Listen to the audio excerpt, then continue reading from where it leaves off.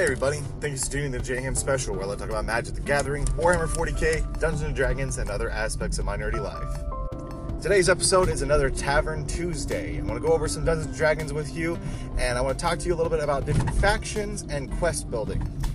I'm going to go over some easy methodology for you to use if you're making a homebrew quest or just a homebrew faction, and some of the easy tips and tricks you can at least start off with to really build and develop your story and just your world overall. The importance of having factions in your world is going to be detrimental to actually filling it. It makes it a little bit easier for you, not just to make quests, but also just to actually put people out in the world. And it makes things a little bit more streamlined when you are creating different NPCs or characters for your players to interact with. So I'm going to jump into a few different ways that I would recommend you actually go and build some factions for your very first D&D world, or maybe a new one that you're looking to build, and see how this methodology works. But we're going to go ahead and listen to a word from our sponsors, and then we'll jump into the meat of things.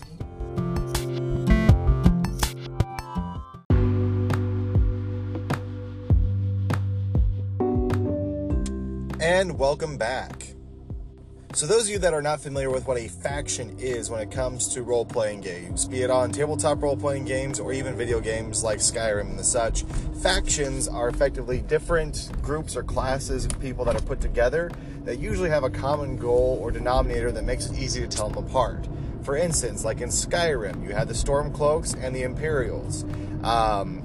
You can tell easily that they have a color scheme they're going for, that their weapons and armors have very specific kind of shapes to them, and the people that are serving in them make a huge difference. The Witcher has different factions. You have the Nilfgaard, and you have the armies of the north. Or in Warhammer, you have the different factions or armies. You have the Imperium of Man, you have Chaos, you have Xenos. There are tons of different factions throughout the world, not just in our world, but also in the fictional worlds that are developed for any kind of media source. What I would recommend for your very first campaign that you're getting started off with is I would recommend keep it simple for yourself. If you're not just going to go with one faction, what I would recommend is do at least 3 factions. That's right, we're using my favorite rule, the rule of 3, this time for Dungeons & Dragons around the factions. Now, what I would recommend you do is you have one local faction, and then you should have 2 factions who are at odds. Now, they can be local, they can be regional, or they can be a world faction. Now, what I mean by this, a local faction is somebody that is literally just local. Like, the very specific place you are at is where you're going to be able to find them, and the biggest thing when it comes to local is what you do now can easily sway them. You know, people can idolize you and love you so much if you go through and you save the blind man's sheep. But they could hate you if you go and you burn down their tavern. They may like you if you save the blacksmith's son. They may hate you if you actually cast a necromancy spell raising an undead grandmother. Now, I know a couple of those are a bit extreme, but literally by doing one thing, that can sway the opinion that the local people will have on you when it comes to the faction. One of the easiest factions that I would say to develop is actually just the faction of the people that you are serving around. So like, for instance, if you are using the local faction for like a hamlet, you may have the local farmer group, or you may have just the local people that are there. That consists of your merchant and your barkeep, and then maybe a local reeve. It's really up to you to decide on how in-depth you want it to be. You can have it as simple as just a family for like a local faction, or you can have it into a small little hamlet or a town. Another example of a local faction could be like the town guard. You're only going to be able to really find these town guardsmen at this specific town. You're not going to find them in a town that's on an entirely different island. You're not going to find them in a town that is across this current region that you're at, or a different town or village. You're going to find them specifically here. So, like the Whiterun Guards from Skyrim again, you're not going to find Whiterun Guards in Solitude or in Windhelm. You're going to find them specifically in Whiterun. But the thing to keep in mind is when you think local, think easy to sway. Easy to sway as far as they like you, easy to sway as they don't. The reason why I say have at least one local faction is this faction should give the players decisions, agency in your world. So if the players do go and do a very small task, or they do something big, you want this local faction to praise them and know about them. Now, if you're a brand new ragtag group of adventurers that have never done anything before for anybody else, people are probably not going to know you even on the local level. But the moment that you go out and you defeat a giant snake in the forest, the people are probably going to know who you are, or at least know about you. It makes it easy to do a task like that, which would be, inconsequential for like a king or a lord of an island or something. But this local group may find this really big. Then you have the regional factions and the world factions. Regional factions, they're going to be specific to a region. So rather than just a single town, it could be a group of towns, or it can be a local manor that a baron has, or a local the local lands that a king owns. They may know you around this region. They may know you to the island. They may just know you to like a neighborhood or something if you're playing a more modernized game. These people are no longer just one small group that's easily swayed by one thing, but rather a group that you may see around a couple different places. Something easy to think about there would be maybe a cult or a thieves guild. A thieves guild will most likely be regional because they'll be at a local level, and that's probably where you meet them first.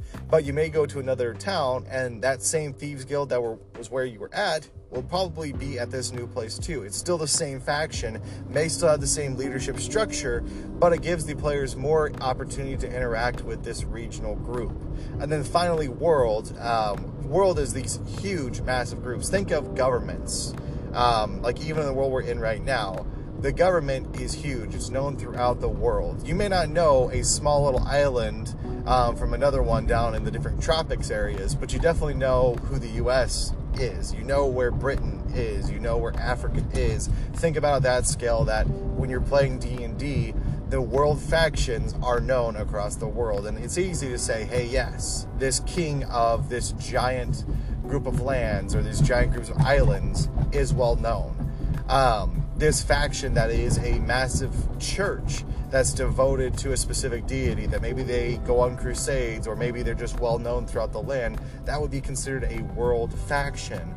World factions can also just be a faction that is found throughout the world. They don't even necessarily have to be well known, but they should have circles all over the place. Think of like a underground cult that's like a doomsday cult, literally trying to end the world. Well, their aspirations are world, so chances are they're probably going to have different places throughout the world that they can be found or located. Think of like Hydra in the Marvel movies. Hydra, for spoilers, I don't know how long Hydra's been out and about, but they were literally integrated through all kinds of different cities and worlds and locations. Same thing with cult. You may have a cult that spans the entire world. This will be an opposition that the players will get to know very well, know them on an intimate level. And the only way that any change is going to happen with the different world factions is if your player characters are actual big players in the game. So for instance, a Dragonborn from Skyrim is a big player in the game. These factions will most likely know of them and will most likely listen to them or consider them a giant threat. That's how you want your players to be seen with these world factions, is that if your players go and slay a giant snake or kill one cultist, it's not going to make too big of, a wave. But if they're going through and just toppling holdouts or settlements or, charging down and burning giant cities, then yeah, they're a major player. They're a threat that should be reckoned with, and keep that in mind for the world factions. Now again, here's 3 things that you can do to make a faction. Regardless if you choose local, regional, or world, what I would recommend is make at least one of the 3 factions you go with. If not the main faction you go with, be a regional one. The reason I say regional is because it's going to make it really easy for your players to get familiar with these people, have that agency that will follow them if you're planning on doing multi-city or multi-village, campaigns. But honestly, you can just go local. If you're playing local and all your sessions are going to take place in the same local area, then just do one local faction to get started off with. But if you're planning elaborate, larger campaigns, then have maybe a couple local, but for sure one regional faction that your players can deal with. And when you build them, regardless on what size the faction is, what they're going to need is they're going to need a champion or hero who also has some underlings or grunts that are going to follow their orders. They need to have a purpose, a mission, or a driving force behind their actions and why they are the way they are. And then finally, I would highly recommend this, that they have a symbol or a signet or some kind of sign or color scheme that makes them easily identifiable to the rest of your players and the world. And why I love these guys is the fact that it's easy to make quests tied to them. So if you're wanting to do a bunch of one-shots, if you're doing a major campaign, it's easy to make those quests. Other times, you can go through and you kind of give the players and groups the ability to interact with them. It makes it easy to make NPCs, because once you know the purpose and the driving force and even the color scheme of what they wear, it makes it easy to say, hey, this guy is a part of this specific cult, or this guy is a part of this specific town guard or army, or something along those lines. And then also, it helps players gain rewards, be it at their faction-specific loot that they can get, or if there's that reputation, if they're regional, the players, makes a bigger impact for them to try and do better, to have that good reputation and the social experience. Or you can just have the normal experience, be it from gaining experience from quests, or possibly having like a homebrew stat or a skill they can learn from this specific faction. So with that, I'm going to go on to the next part, and this will be the final part, where I talk to you about an example using all of my rules here.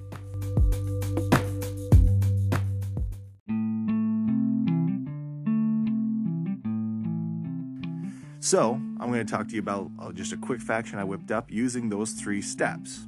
The faction name is going to be the Cleansing Fire, and they're regional factions. They're going to be known kind of throughout the lands. They're not going to be known across the world, but they are well known across multiple just towns and villages.